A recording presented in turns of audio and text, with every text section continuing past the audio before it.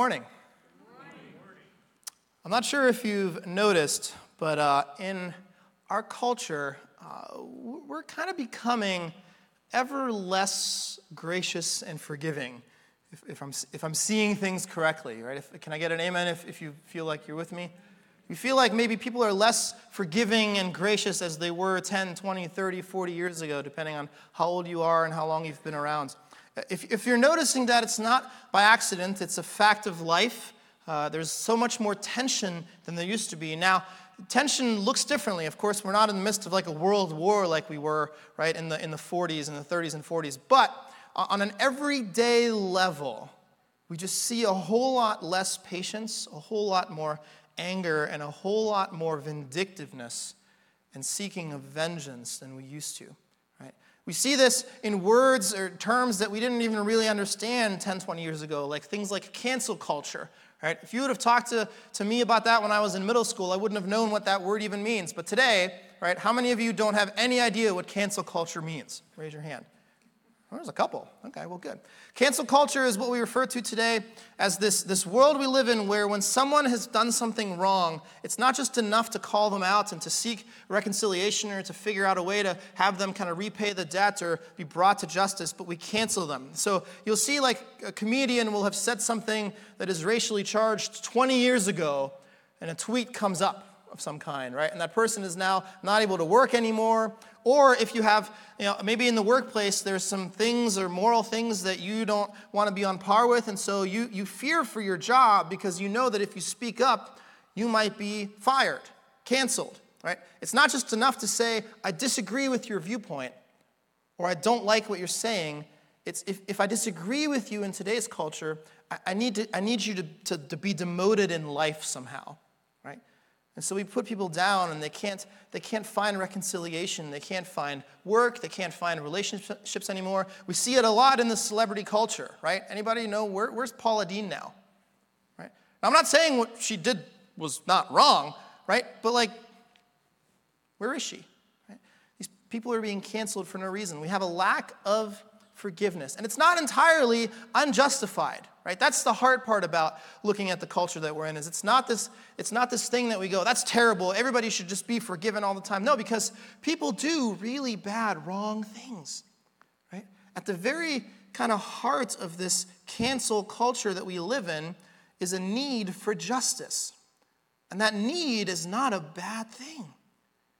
We should seek justice. We should want things to be righted that have been wronged. There's nothing bad about that. There's nothing terrible about wanting there to be justice in the world. But what we see today goes so far beyond this, right? Some of us probably struggle with forgiveness in a world that is cancel culture, right? Some of you maybe have grudges that you've been holding on to for years about people. Some of you may not even remember what the grudge is about. Maybe you do.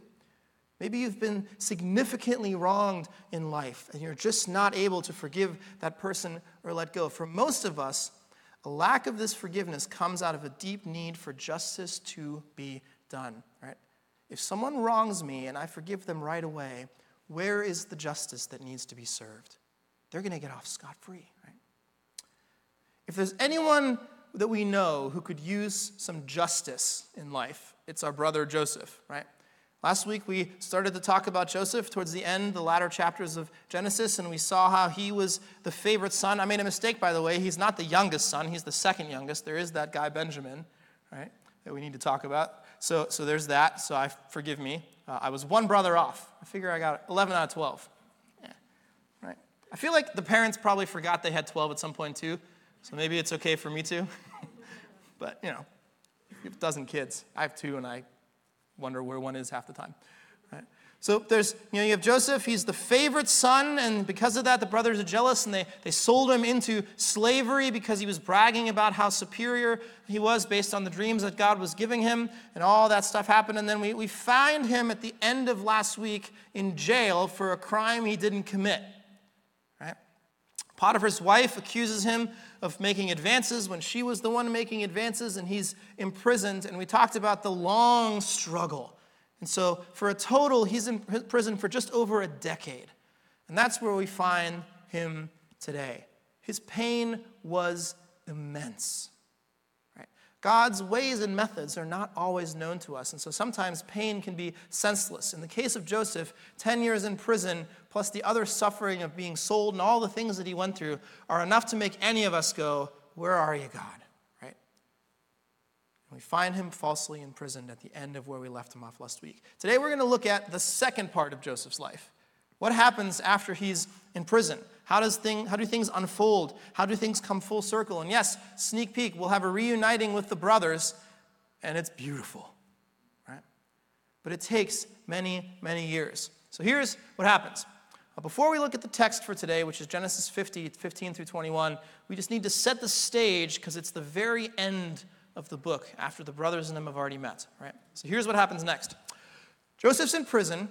And after about 7 or 8 years of just sitting in prison with no end in sight, these two people come join him in prison. And it's Pharaoh's cupbearer and baker. They offended Pharaoh somehow. We're not told exactly what they did. But for whatever reason, Pharaoh sees fit to throw them in prison. And so they're in there with Joseph. And while they're there, they have some dreams that don't make sense to them. And the Lord gives Joseph the ability, the wisdom to interpret those dreams. And so Joseph interprets those dreams for the two people, for the cupbearer and the baker. And the cupbearer is going to have a pretty decent fate. And he says the baker's fate's going to be a little worse. And he says, listen, when you get out of here, if this stuff comes to pass, as this is going to happen, remember me when you get out. Maybe put in a good word for me with the big guy, right? Tell Pharaoh that, there's somebody who could be helpful. And so what happens is they get out, things come to pass exactly like Joseph said, but the cupbearer who survives entirely forgets to think about Joseph and moves on with his life. Right. 2 years go by. Pharaoh starts to have some intense dreams about cows that are fat and cows that are skinny and a whole bunch of stuff, right, that we don't have the time to get into. But he has these dreams that keep haunting him that he can't interpret, and he's asking everybody and anyone he knows for help. And when the cupbearer hears about it, he goes, wait a minute. 2 years ago, when you threw me in prison, thanks, by the way, I met a guy. I met this Hebrew guy. And he interpreted a dream of mine, and it came to pass exactly like he said. He told me what my dream meant, and everything happened exactly like he said it would. I wonder if he's still in prison. And Pharaoh goes, well, get him out. Bring him to me so that he might interpret my dream. And so after 10 total some years, Joseph is brought out of prison. And he's cleaned up, he's shaven, he's brought in front of Pharaoh, and Pharaoh asks him to interpret the dreams. And Joseph, through the Lord's help, is able to. And the dreams essentially amount to this. There will be 7 years in the land of Egypt of plenty. Crops will grow, water will flow, everything will flourish and be great. And after those 7 years, there's going to be 7 more years of intense famine. There will be no yield, no food, no nothing. And the Lord, by the way, Pharaoh, gave you 2 dreams that really mean the same thing. And that's really God's way of saying, listen, this is like a stamp of this is really going to happen. Right? The second dream is for emphasis, not for something new. So Pharaoh goes, okay, my cupbearer had some pretty good experiences with you, and decides to put all of his trust in Joseph. And so Joseph is elevated. He gives him his signet ring, and he's elevated to second in command in all of the land of Egypt. He says, look, you interpreted the dream. You seem to know what's going to happen. I'm going to put you in charge of all of this. The only way that you will not be in charge, the only thing you won't be over is me. But you will have charge over all things. What you want to have happen in Egypt will happen in Egypt. Right? If someone looks at you funny and you want them gone, just go like this, and they'll be gone. I'll take care of them. They'll never see him again. Right? Everything that Joseph wants to have come to pass will come to pass. Pharaoh gives him authority over the entirety of Egypt. And so for 7 years, he hatches a plan, and they take each year a fifth of the yield, and they store it up instead of using it. They go a little bit lean for 7 years, and they store up all these food reserves in various storehouses all over Egypt. And when the 7 years pass, the famine, just as the Lord said would, it sets in. And all across Egypt and the surrounding lands, from what we can tell all over the world, there's famine. There's nothing. And so the floodgates are opened. And Joseph says, open the storehouses. we have all the food we need, and we'll provide it to you. He gives them anything they want when they come. He sells food to them. And then not only that, but he was so wise in how he prepared that he's able to actually go to the people outside of Egypt that are coming, asking for help. And he's able to reserve food to those people as well. Because Joseph, in his wisdom, acted the way the Lord called him to and did what he was supposed to do. It saves the Egypt and the people of it, and all the surrounding people as well, right? And so inevitably, this is where the brothers come back into play. Because when the famine hits, the brothers are back off in their home country, and they start to realize we're going to starve, and they're hearing word about this Egypt storehouse of food. I said, everybody seems to be going to Egypt to get food because they somehow have prepped and are ready for this. We don't know how, but they're ready. And so Jacob, the father, sends all of his brothers to go down. He keeps Benjamin back, and he says, go and buy food and bring it back. And they get to Egypt, and they get up to the table, and it's their turn, and guess who's at the table? Joseph. Now, put on your sibling hat for those of you who have siblings. And take off your godly hat for a second, right? Because let's be real. Every one of you has an inkling of vengeance in that moment. It is just the cherry of vindictiveness. The brothers who sold you into slavery, who made the last 20-some years of your life a living hell, literally a living hell, are coming to your table asking for food. And by the way, they don't recognize you. You recognize them, but they don't recognize you. And I don't know about you, I can think of like 30 different things that I would want to do in that moment, none of which would be holy in any way whatsoever, right? At the very least, I would mess with them significantly and make them sweat a little bit, right? At the very least. I would probably have them become servants in my household, right? They would be handing me grapes for the rest of their lives as I eat plentifully, and I would make sure that they don't starve, but I would keep them just alive enough, because that's the vindictive nature of mankind. We would want to do that. We would want to address it that way, right? Now, those of you who are siblings need to put yourself in that mindset before we look and see what Joseph did next, right? What's your reaction when these guys show up? What is it that you're going to do, right? Joseph spends a little time just testing their honesty. He asks them about their family and is there any other brothers and those kinds of things to kind of see where they're going to be. And he finds out that they're pretty forthcoming at the time, right? And then he eventually reveals himself to them. And I would imagine that they are mortified. What's Joseph going to do? He holds all the cards. He has all the power. He could literally just make us carry Pharaoh around for the rest of our lives until we die. Right? He could do anything to us that he wanted to. They're terrified. But here's what Joseph does. He claims that he'll take care of them and provide for them and their father. And he offers them forgiveness. Just like that. He doesn't attach crazy conditions. He doesn't expect them to do some kind of penance for their actions. He doesn't even ask them to apologize.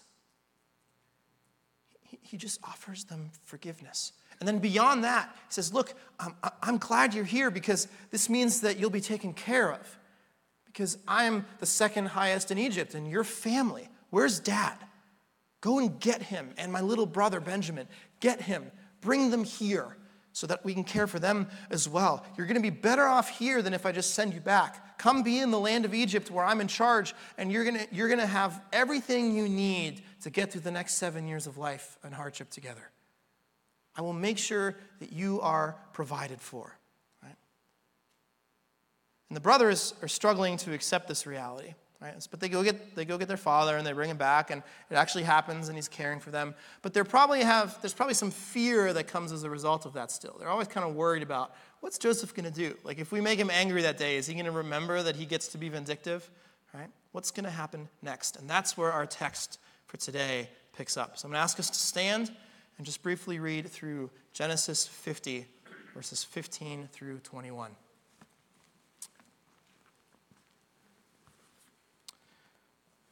So when Joseph's brothers saw that their father was dead And they said, "It may be that Joseph will hate us and pay us back for all the evil that we did to him." So they sent a message to Joseph saying, "Your father gave this command before he died.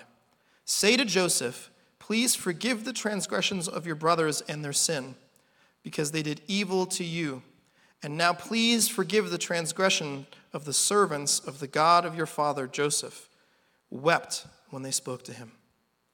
His brothers also came and fell down before him and said, 'Behold, we are your servants.'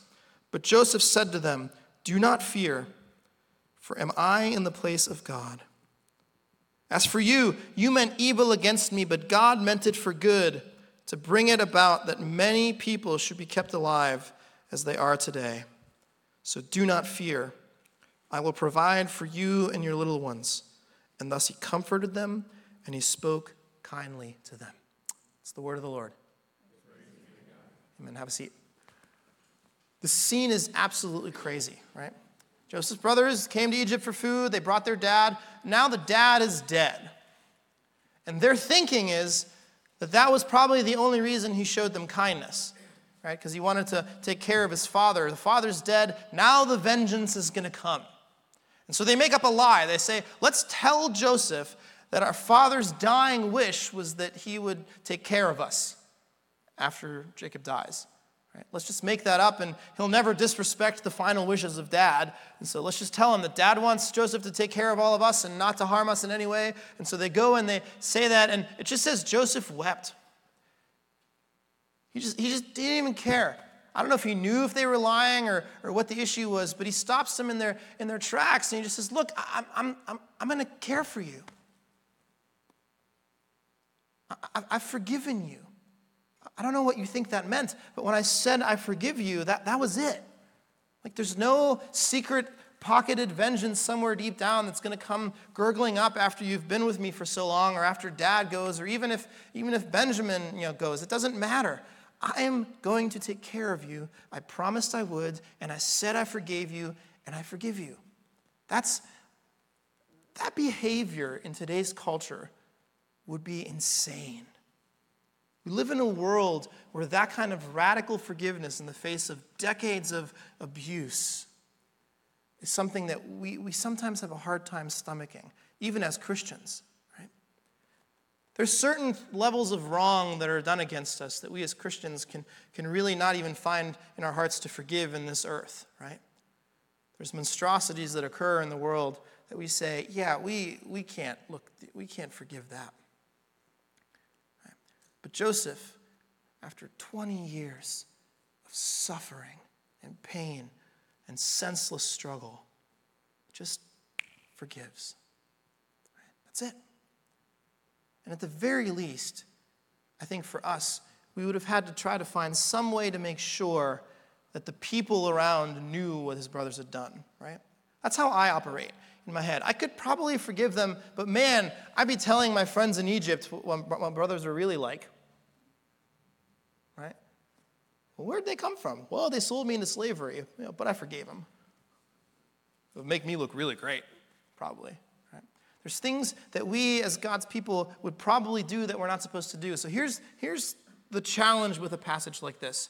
How do we approach this type of radical forgiveness as Christians in our own lives, right?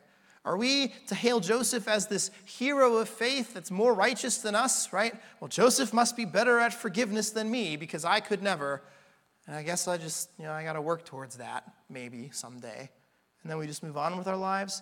Is that what we do? Should we say that everyone has to forgive in the world the way that Joseph did? Well, in a sense, yes. And in another sense, no. The best way we look at a passage like this is through principles. As we see what Joseph is doing and saying and how the Lord is moving and what the brothers are doing, as we look at this whole story kind of from 30,000 feet up, what are some principles that we can gather that will help us figure out how to approach a text like this biblically as we go out into the world? And so I have 6 of them for you. Okay. Principle number 1, God is sovereign. We've said this many times before, right? The Joseph narrative that closes Genesis is primarily not about forgiveness, but about the sovereignty of God. Right? It's about him being in charge, right? Sovereign means that God's power and charge are over the world at all times. And whatever God wants to see come to pass is what's going to come to pass. We might plot our own little steps and we might scheme to have things go this way or that way, but the reality is that whatever God wants to see happen will happen by his mighty power and by his hand. He's steadfast, in charge, and in control. He's never phoning it in. He's never trying to figure out, oh my gosh, what do I do next? How do I react to this world that I've made? He's always proactive, never reactive. God is in charge, and he guides everything. Right? From any singular 5 to 10 year span, it can seem to us like things are senseless and pointless and have no direction.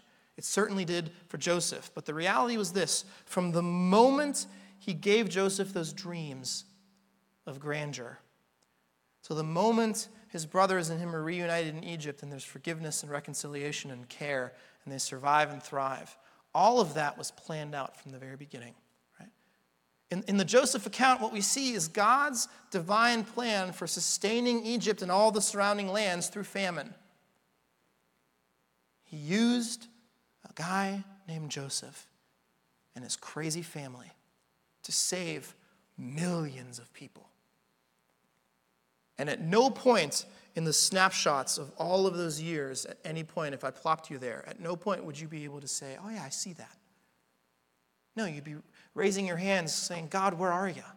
But the reality is, if we look at Joseph, it's an illustration that no matter how much we think God's not at work, he actually is. God is sovereign. And the big lesson here is no matter what your life looks like, no matter how pointless your suffering seems to be, or how hard your struggle is, or how much there's no end in sight, God is always on the move. He's doing something. I have a pastor friend who wakes up in the morning and asks, what kind of mischief is God up to today? He's doing something. What's he going to do? I can't wait to see it. Something today is going to happen that the Lord is orchestrating and moving around and putting pieces in place for the next thing. And man, I just want to be a part of it and kind of get behind what God's doing and get on that bus, as Jim Collins would say. Right? God is sovereign. Number 2, Joseph forgives fully and finally. Joseph's forgiveness doesn't come with any guilt or strings attached, right? He demonstrates a love for his brothers and his father, and he restores them without any punishment whatsoever. He doesn't humiliate them. He doesn't degrade their position. He doesn't mess with their dignity or their character. He doesn't make them work for it. His forgiveness is unconditional and final. And finally, Joseph cares for them as the restored family that they are. There's not a, I forgive you, but, I have my eye on you. No. It's done. That's why when they come to him in our passage for today, he weeps because he goes, don't you get it? Like, we're a reconciled family. Let's live like it. Like, I'm not after you. Can you maybe act like I'm no longer after you? Could we be the family that God has made us to be because I've offered you the forgiveness that I've offered you, and that's it. We're done. Can we just care for one another and live life as God calls us to, right? His forgiveness is completely final. And so when we forgive, we should forgive in the same way. Our forgiveness should come without strings attached. Like, I can forgive you, but I'm going to need you to make it up for me. No. Forgiveness comes without condition. Number 3, Joseph clearly names their sin. This is a really important one. And actually, if you come to our book discussion after this was one of the big points that Tim Keller makes about forgiveness, is it's really important when we offer forgiveness to people that we actually name the sin or the wrong that they've done against us. Right? What does he say? You meant this for evil. You sold me into slavery. And you were evil for having done it. Right? Joseph's forgiveness is not it's no big deal. It's okay. There's zero excuse for the behavior of the brothers. There's no kind of rationalizing it. There's no, this is okay. It's simply this. I forgive you, but here's what you have done. Right? So when we forgive people, it's important that we clearly state the evil that has been done to us. Listen, you did this to me, and it was immensely hurtful, and it caused me a lot of pain. I'm going to choose to forgive you and let it go. Right? We name the sin. When people wrong us, we don't just let it fly by. We have to call out wrong when we see it. We have to call out people's mess. We have to call out the way that we've been hurt by them before we can offer forgiveness, but then we offer it. Joseph does that. He says, you meant it for evil. Right? Number 3, Joseph's forgiveness is born out of the sovereignty of God. Right? This is really important for us to understand if we're going to live lives of forgiveness. Joseph doesn't forgive his brothers because he's a better person than you or I. He's not holier than you or I. He's not more righteous than you or I. He's not better at forgiveness than you and I. Here's why Joseph can forgive, right? You might have someone that you can't forgive and you're thinking, well, I'm not Joseph, you're right, but you aren't. But here's who Joseph is. Joseph is a guy who understands God's plan. What does he say? You meant it for evil against me, but God meant it for good, to bring it about that many people should be kept alive. Because Joseph is in tune with God's moving in action and he can see what the Lord is doing at the very end of it all, he's able to offer forgiveness because he goes, look, you're evil. I'm not excusing it. You did this evil thing and you shouldn't have done it. And the fact that God used it for good doesn't mean that it's okay that you did it, right? Sometimes people will do wrong things to us and then it'll work out for us in the end and they'll go, well, thanks to me, no. You're still terrible for having done the thing, right? The fact that my life turned out okay is not a testament to how good you are. It's a testament to how rotten you are and how good God is. It says, you meant it clearly for evil, but God used it for good. And I can see the big picture, right? The sovereignty is what enables Joseph.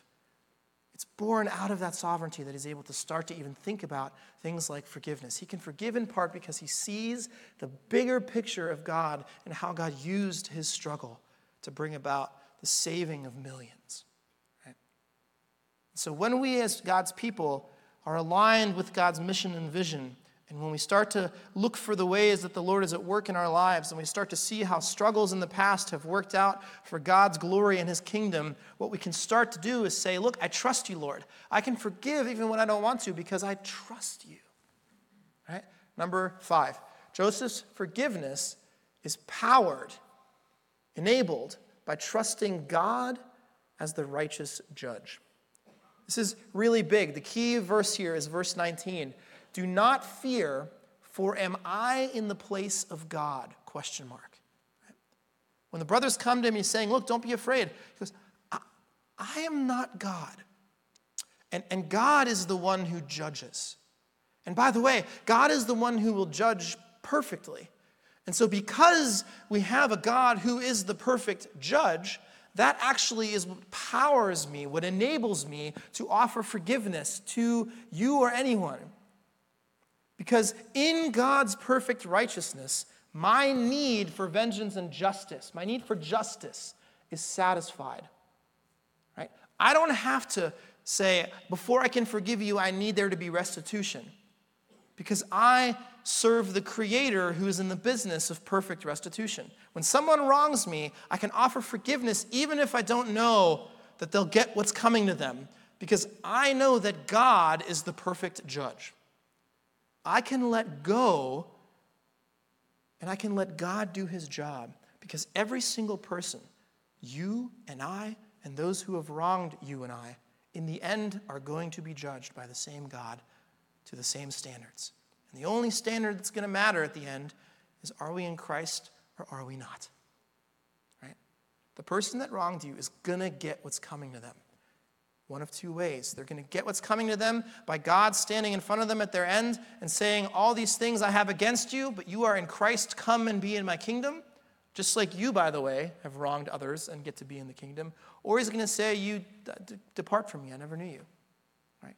One way or another, everyone who's ever wronged you is going to face judgment. You don't have to put the burden on yourself to be the one who has to do the judging. Give it to God. Trust me, he's better at it than you are. So much better. If we let it go, it doesn't let them off the hook scot-free. It merely puts them in the hand of the one true and righteous judge. And number 6, Forgiveness is given. Forgiveness given is born from forgiveness received. Right? This is a little bit outside of the context of just this passage because we're on the other side of the cross than where we live today. But it's important to understand this. Our forgiveness of people is born out of the love and the forgiveness that Christ has for us. Right? When we approach those who've wronged us, one of the things that happens is we understand how much we have been forgiven of. We understand that every day when we wake up, we deserve death, but somehow God doesn't give it to us. Instead, he raises us up and he washes us clean. He picks us up in the newness of our creation. He says, go and be about my business. So for us, forgiveness, hard as it is, it's really just necessary. Right? Because if we're a forgiven people, what does it mean for us to then not impart that to the world around us in equal measure? We escape the punishment of our actions because Jesus took it and forgave us. Right? Jesus didn't sweep our sin under the rug. Jesus forgave us, and then he took the consequences that should have gone to us, and he paid for them on the cross. That's why he had to die on there. So that all of the ways in which you have wronged not just your fellow man, but God himself, are bought and paid for. And if your wrongs are bought and paid for, how insane is it for us to live as if the person across from you's wrongs are not bought and paid for as well? Right? And so forgiveness given to others has to come from and be born out of the forgiveness that has been received by us as God's people.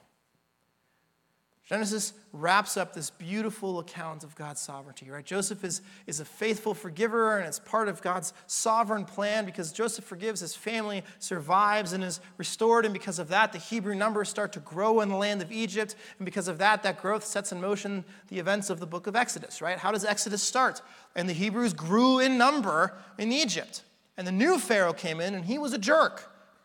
Right? He was scared of just how big the Hebrews were getting. He goes, look, if we don't control them, they're going to get bigger than the Egyptians, and they're going to revolt and take over our kingdom. Let's oppress them now before they get big enough to do anything about it.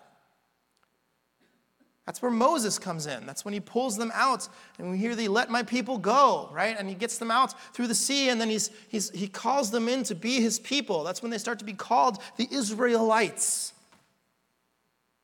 All of those things are set in motion because of the faithfulness of Joseph in forgiving and bringing his brothers into the fray and having reconciliation, having that people, those Hebrew people, continue to grow in numbers.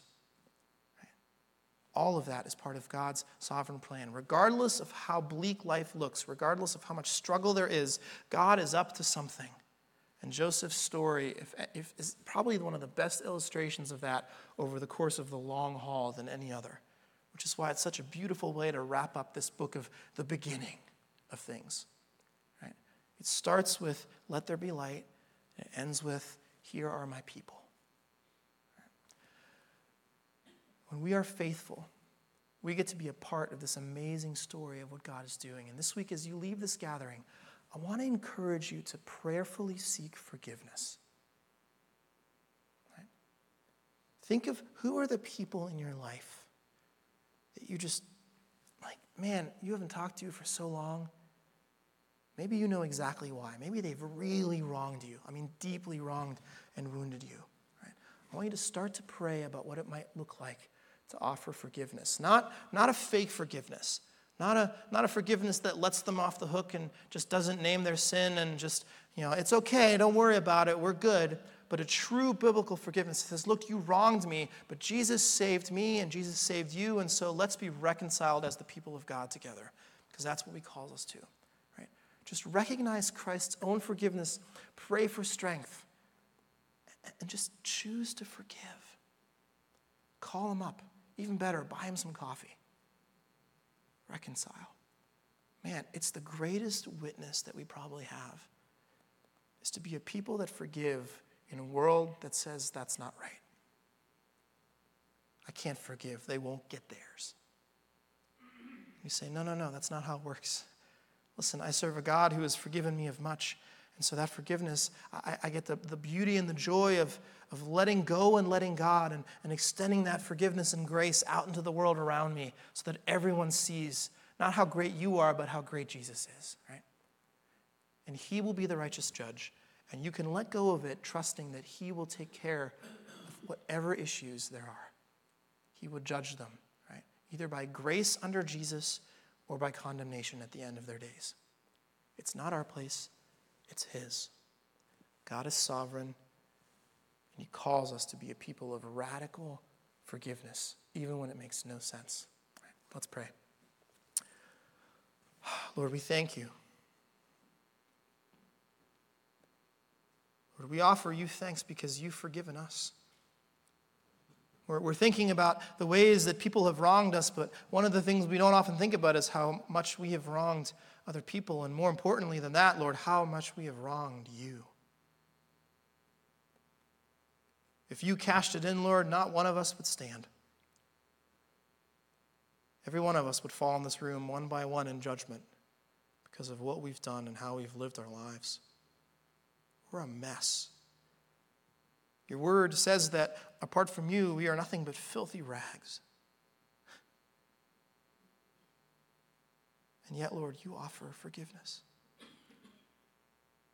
So we praise you and we thank you. We thank you that when we walk out of this sanctuary, we get to walk as people who are in a new light, who literally you call a new creation because of your work on the cross, Lord. That grace isn't cheap. It's free, but it's not cheap. It cost you bitterly. It cost you pain, it caused you suffering, and it cost you death. But you took our punishment, our mess upon yourself so that we might be a people that live redeemed and clean and forgiven. And Lord, we pray that you would be at work in our hearts and our minds. Lord, there are wrongs that have been done to people in this room that are unfathomable to most of us. And we don't want to diminish those. We don't want to belittle those. We don't want to look the other way on any of that. But we ask that you would empower us to offer biblical, genuine, informed forgiveness that calls sin for what it is and then lets it go and lets you be the judge. Lord, this is hard. It is so hard to let go and to trust you. And Lord, we recognize that even when we call out sin and forgive, that consequences are natural and a part of that life, and they will still face them, and those things are all good and necessary. But God, we pray that you would give us a heart of forgiveness so that when people encounter your church, Stowe Presbyterian, that they would find a place that is so forgiving and so gracious that the world just doesn't even really know what to do with it. We pray that this town, this community, our families, our extensions, our workplaces would be baffled by the amount of grace that pours out of us because of what you have done in our lives. Be with us. We love you and we praise you. And all God's people said,